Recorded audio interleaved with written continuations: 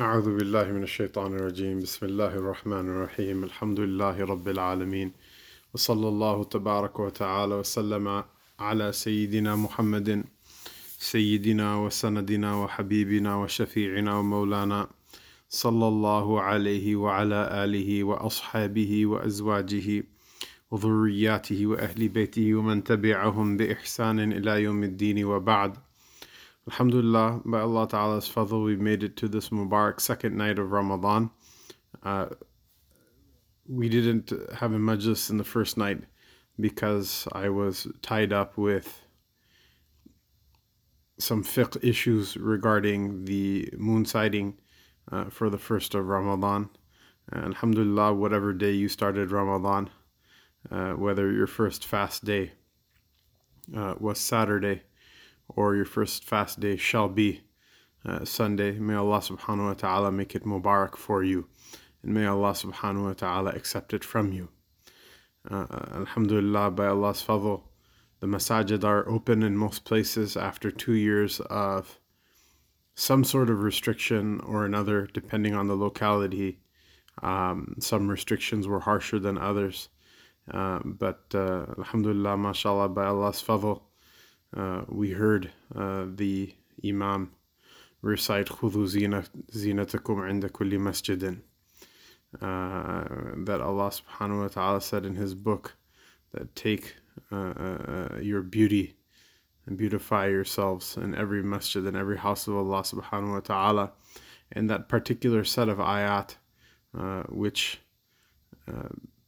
speak about one of the objectives of our civilization as Muslims, which is to establish places of prayer and to populate them, not as a means to an end in order to get something else, but as the end itself, that we should establish these places and we should fill them, not just with bodies and with numbers, but with nur and with longing for Allah subhanahu wa ta'ala, and with the salat, a salat which connects the slave to the Lord, and with prayers and with sincerity and with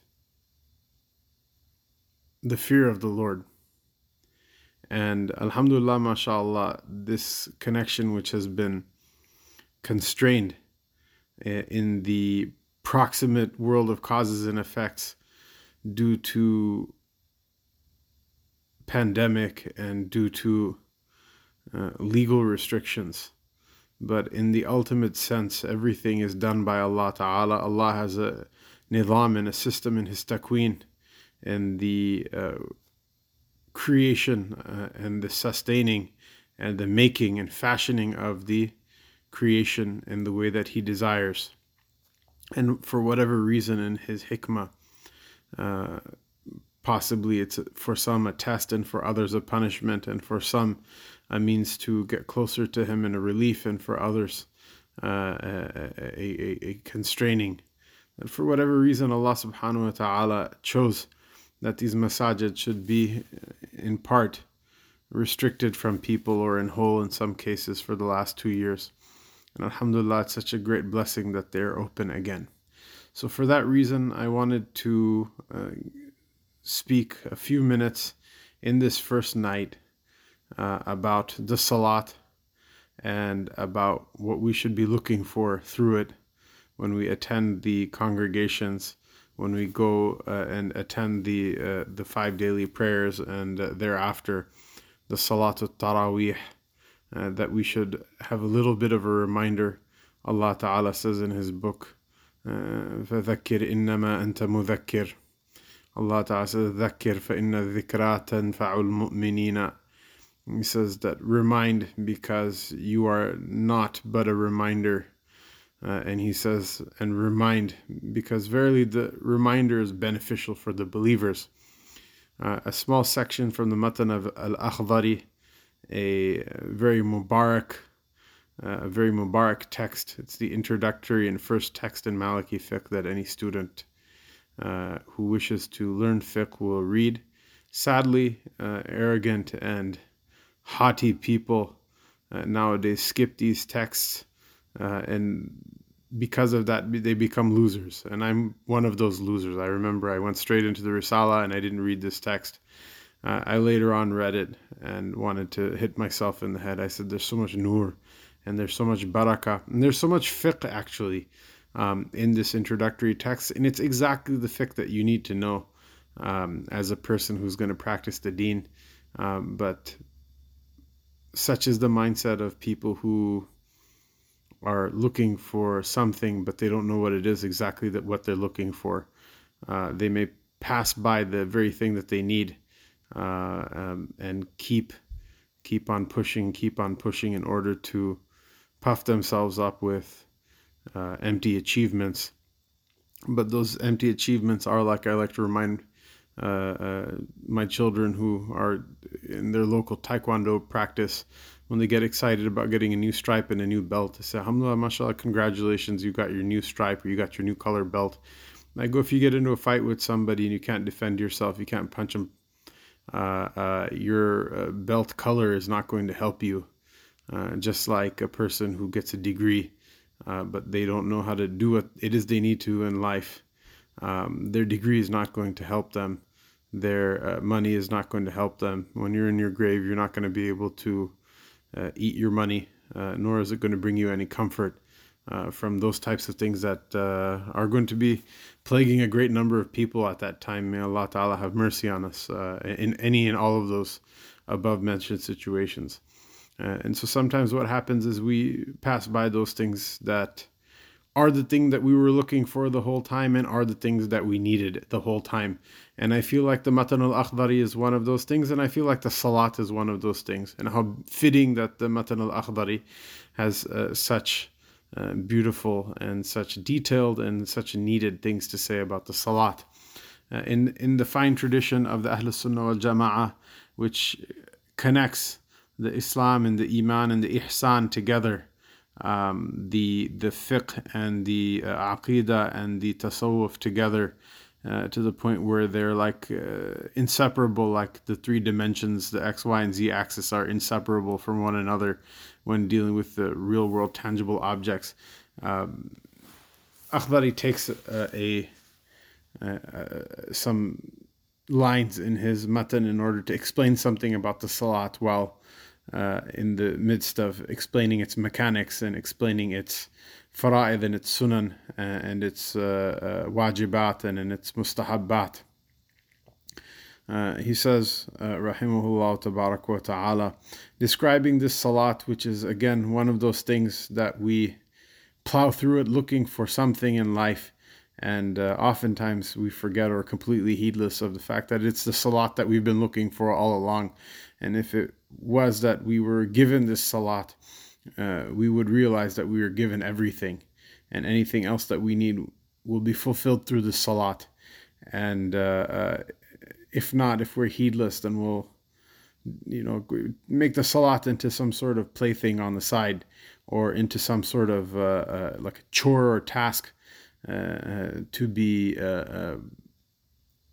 completed quickly, or like the wrapper with the candy bar, something that you take something else and then you throw the wrapper away to the side. Wal-'iyadhu billah, Allah Ta'ala have mercy on us and have mercy on the complete heedlessness and cluelessness of our state. So Akhdari rahimahullah ta'ala says, he says, فَصْلٌ لِلصَّلَاةِ نُورٌ عَظِيمٌ تُشْرِقُ بِهِ قُلُوبَ الْمُصَلِّينَ. He says, وَلَا يَنَالُهُ إِلَّا الْخَاشِعُونَ. He says that the salat, it possesses a magnificent light, such a light that the hearts of those who pray, it's like the sun rising on them. You see that the night is dark, the blackness of the night, a person can barely see anything. That the magnificent light of the salat is like the rising sun over the hearts of those who are praying. And this status is not attained by anybody except for those who have khushu' in their prayer, who have awe and humility in their prayer. فإذا أتيت الصلاة ففرغ قلبك من الدنيا وما فيها واشتغل بمراقبة مولاك الذي تصلي لوجهه. He says that when you come to the prayer, empty your heart from the dunya, from the material world. And the word dunya, people use it to mean the material world, and that's definitely a meaning of it. If you look at it from the sarf perspective, it's also an ism tafdhil of dana'a and dunu. Dunu means that thing which is close, and dana'a is that thing which is reviled or trashy or very little in value, very, very mean in value. And so the dunya is the ism tafdhil, it's the feminine superlative. It can be the feminine superlative of both of them, that it's that thing in the feminine gender which is the closest to you, and that thing which is the most reviled. And oftentimes, at least one of those two meanings, and oftentimes both of those meanings are true at the same time when talking about the material world, that a person should empty their heart of the dunya and that which is in it. And a person should focus and meditate he says, meditate on your master, for whose sake, for whose soul's sake you are, and for whose soul's sake you are praying. Literally, for the sake of whose face you're praying, which is both an expression meaning for his sake alone and to the exclusion of others. And it's quite literal in the sense that the people will see Allah Ta'ala in Jannah, and it is for that vision of Allah Subhanahu wa Ta'ala in Jannah, which is such a great gift and such a great honor and such a great prize, that its very formulation and its very mention is somewhat of a tricky matter. It's considered a tricky matter for the mutakallimun, for the ulama of aqidah, in the sense that it's such a great gift that Allah Ta'ala, and great honor that Allah Ta'ala would give to the slave, that He would allow the slave to see His face. That even to conceive of such a thing, there were many people who grappled with what does this mean. Some in their grappling with trying to make meaning of this expression fell into the way of error, like the Mu'tazila. And it's just an enormous honor. It's an enormous gift that overwhelms even the uqul, that overwhelms even the intellects, to try to understand what does that mean.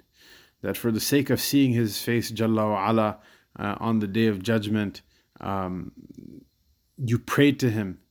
And He says that you have to meditate on Him, meaning you have to focus on Him. You have to hone in on Him and empty your heart of the dunya, of anything other than Him. And in that sense, there could be parts of the akhirah that are dunya in the context of this sentence. That there are angels and there's Jannah and there's all sorts of other stuff that may even be something that you'll be connected to in the akhirah, but you empty your heart of all of those things in order to meditate on Allah Subhanahu wa Ta'ala, for whose soul's sake and for the sake of whose face you are praying in the first place. He says, وَأَعْتَقِدْ أَنَّ الصَّلَاةَ خُشُوعٌ وَتَوَاضُعٌ لِلَّهِ سُبْحَانَهُ. And your i'tiqad, literally your aqidah, your belief with regards to what this salat is. What is this salat?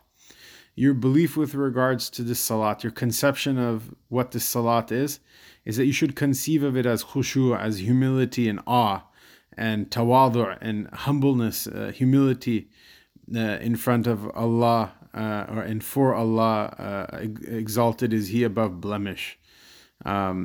بالقيام والركوع والسجود, that through your standing and through your ruku', your genuflection, and through your sujud, your prostration, that your salat is a manifestation of what? Your khushu', your awe, and your tawadu', your humility for Allah Subhanahu wa Ta'ala. This in and of itself, it merits just pausing for a moment and thinking that next time I pray, what is it that I'm doing? Because this is it's an interesting thing. Like, what does a prayer mean to you in the first place? When you sit in fiqh dars, many people will tell you, okay, fine, Fajr has 2 rak'ahs. What is Fajr? It's 2 rak'ahs. And what is a rak'ah? It has a qiyam, a standing, and it has a ruku', a genuflection, and it has a qiyam again, a standing, and then it has a sajda, 2 sajdas, in fact, 2 prostrations that are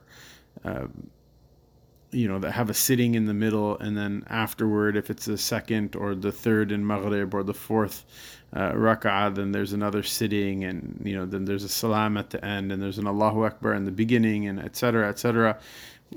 What is the prayer? The prayer is made up of these parts. Interestingly enough, when somebody asks you for the definition of something, the definition of that thing is not given by naming its constituent parts.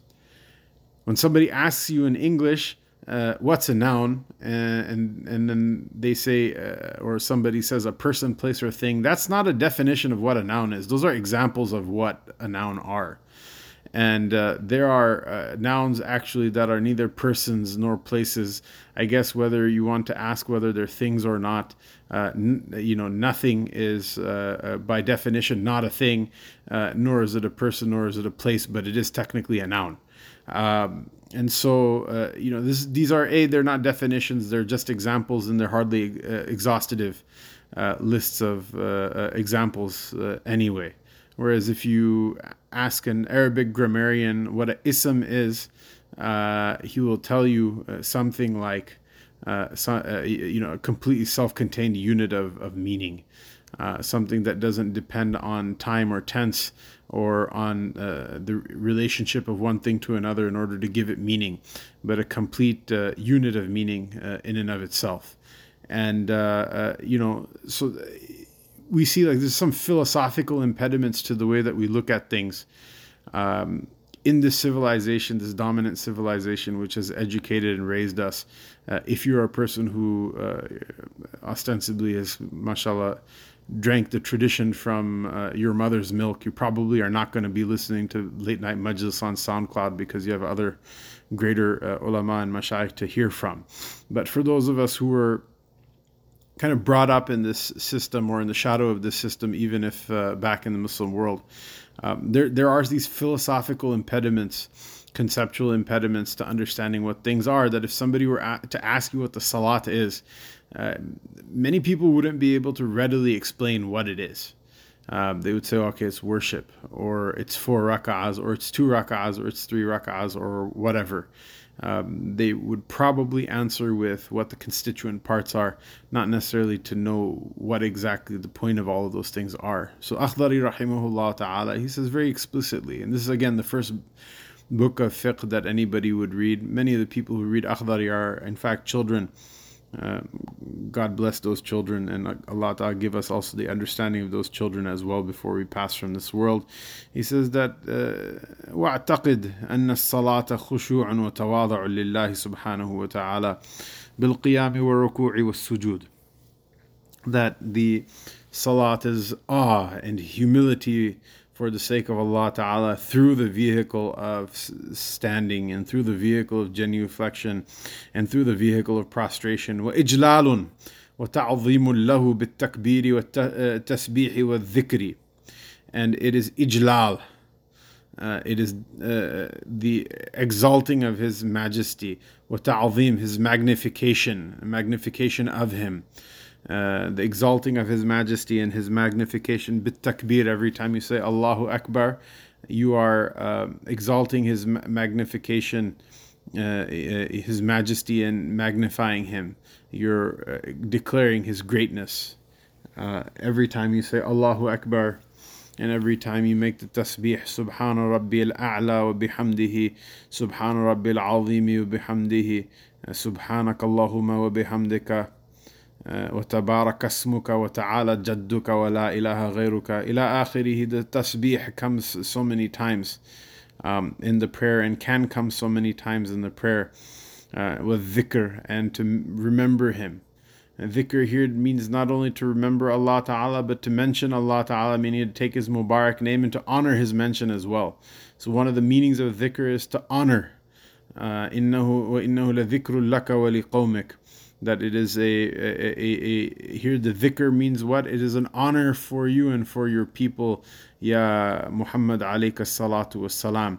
It says to take His mention, to remember Him, take His mention, and to honor Him, Jalla wa ala. All three of those meanings are sadiq over here. So he says that what is it? It is from your side, it is awe and humility for Allah.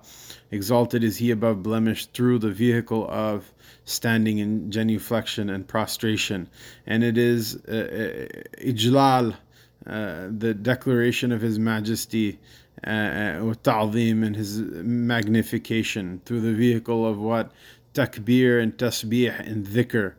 Through the vehicle of saying Allahu Akbar, that Allah is greater than anything else, and exalted is Allah above blemish, the tasbih and the other forms of the dhikr of Allah Ta'ala, Alhamdulillah, and the recitation of Quran, and through La ilaha, ashhadu an la ilaha illallah wahdahu la sharika lahu, ashhadu anna Muhammadan abduhu wa rasuluh, through the salat and salam on His Nabi sallallahu alayhi wasallam, our greatest benefactor and the greatest vehicle Allah Ta'ala has created in His creation for the aid and the benefit and the assistance and the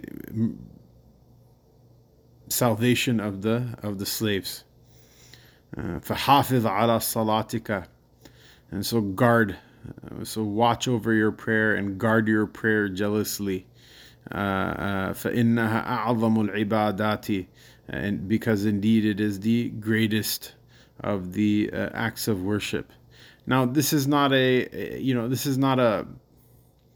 exaggeration or rhetorical flourish. It's a children's book for fiqh, and it has all of those fiqhi issues in it that are the most immediate in need and the most agreed upon by and large. So why would he say that? He says that فَحَافِظْ عَلَى صَلَاتِكَ. So protect and guard your prayer.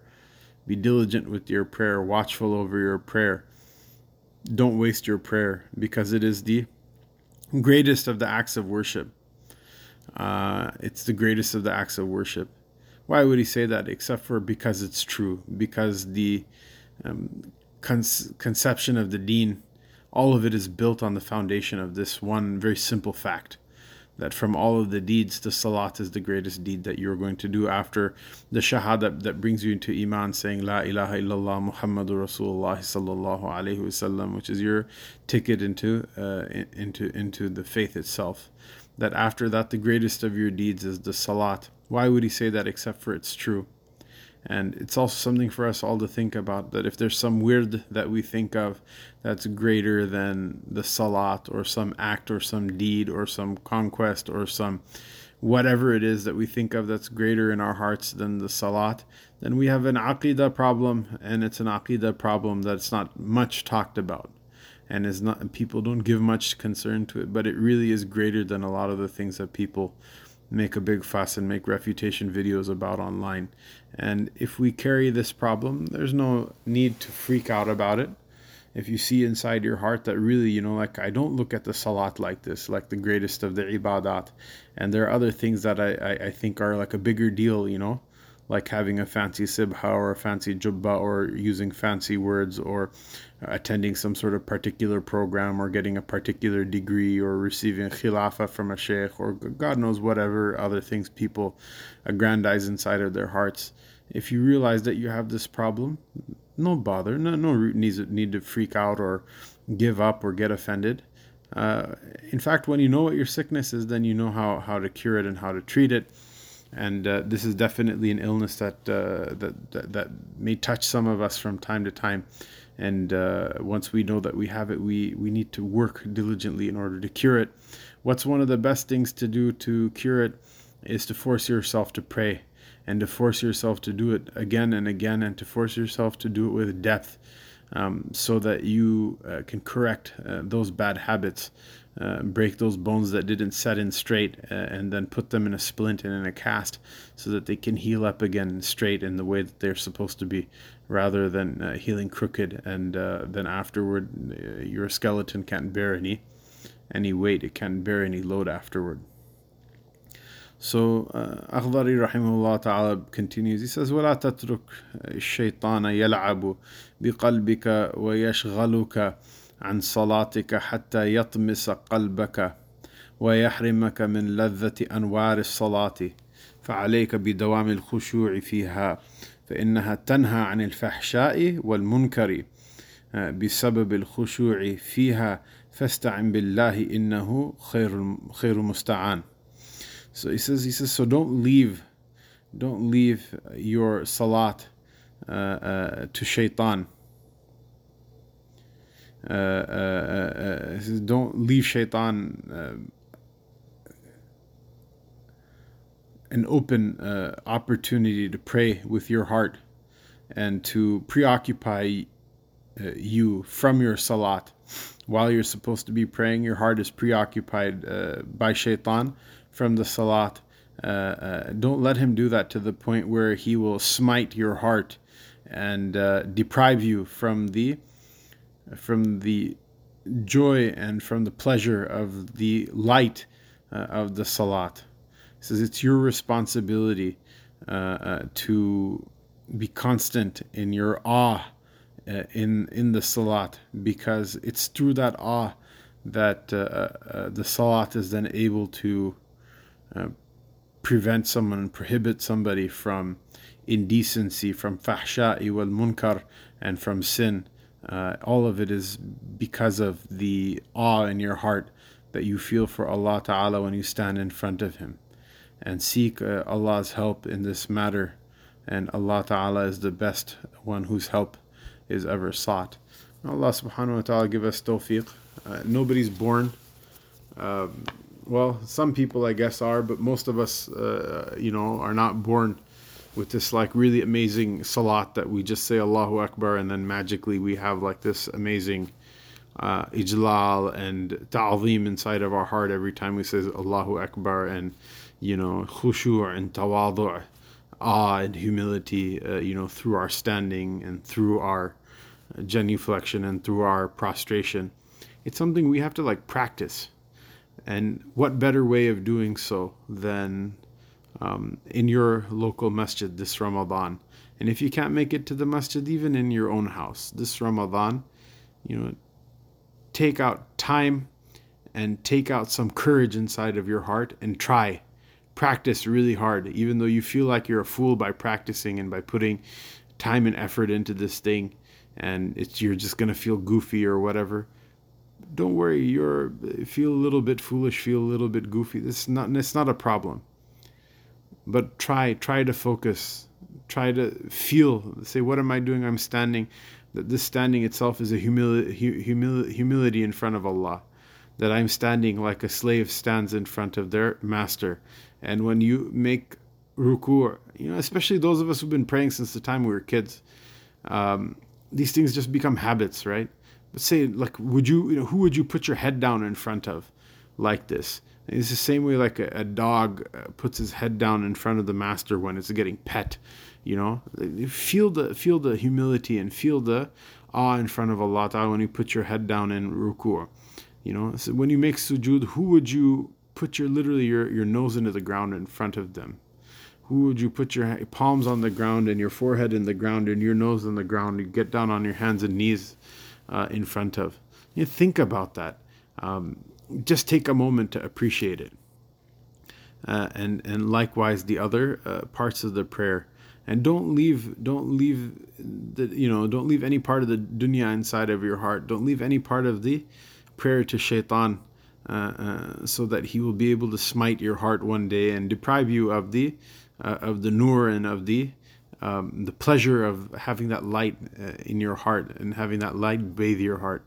What better time to practice any of that than Ramadan, when the shaitan is chained up in the first place? that this is an opportunity Allah made for you. And if you need extra practice, mashallah, all 20 rak'ahs of Taraweeh, they're all there for you. They're all there for you. And all of them are nur. All of them are like a box of candies and a box of cakes and confections and sweet things that really there's so much benefit in, and there's so much taste and flavor, and no blood sugar, no diabetes, no fat, no cholesterol, no calories, no need to taste gross like stevia or fake sweeteners or anything. All of it is just pure.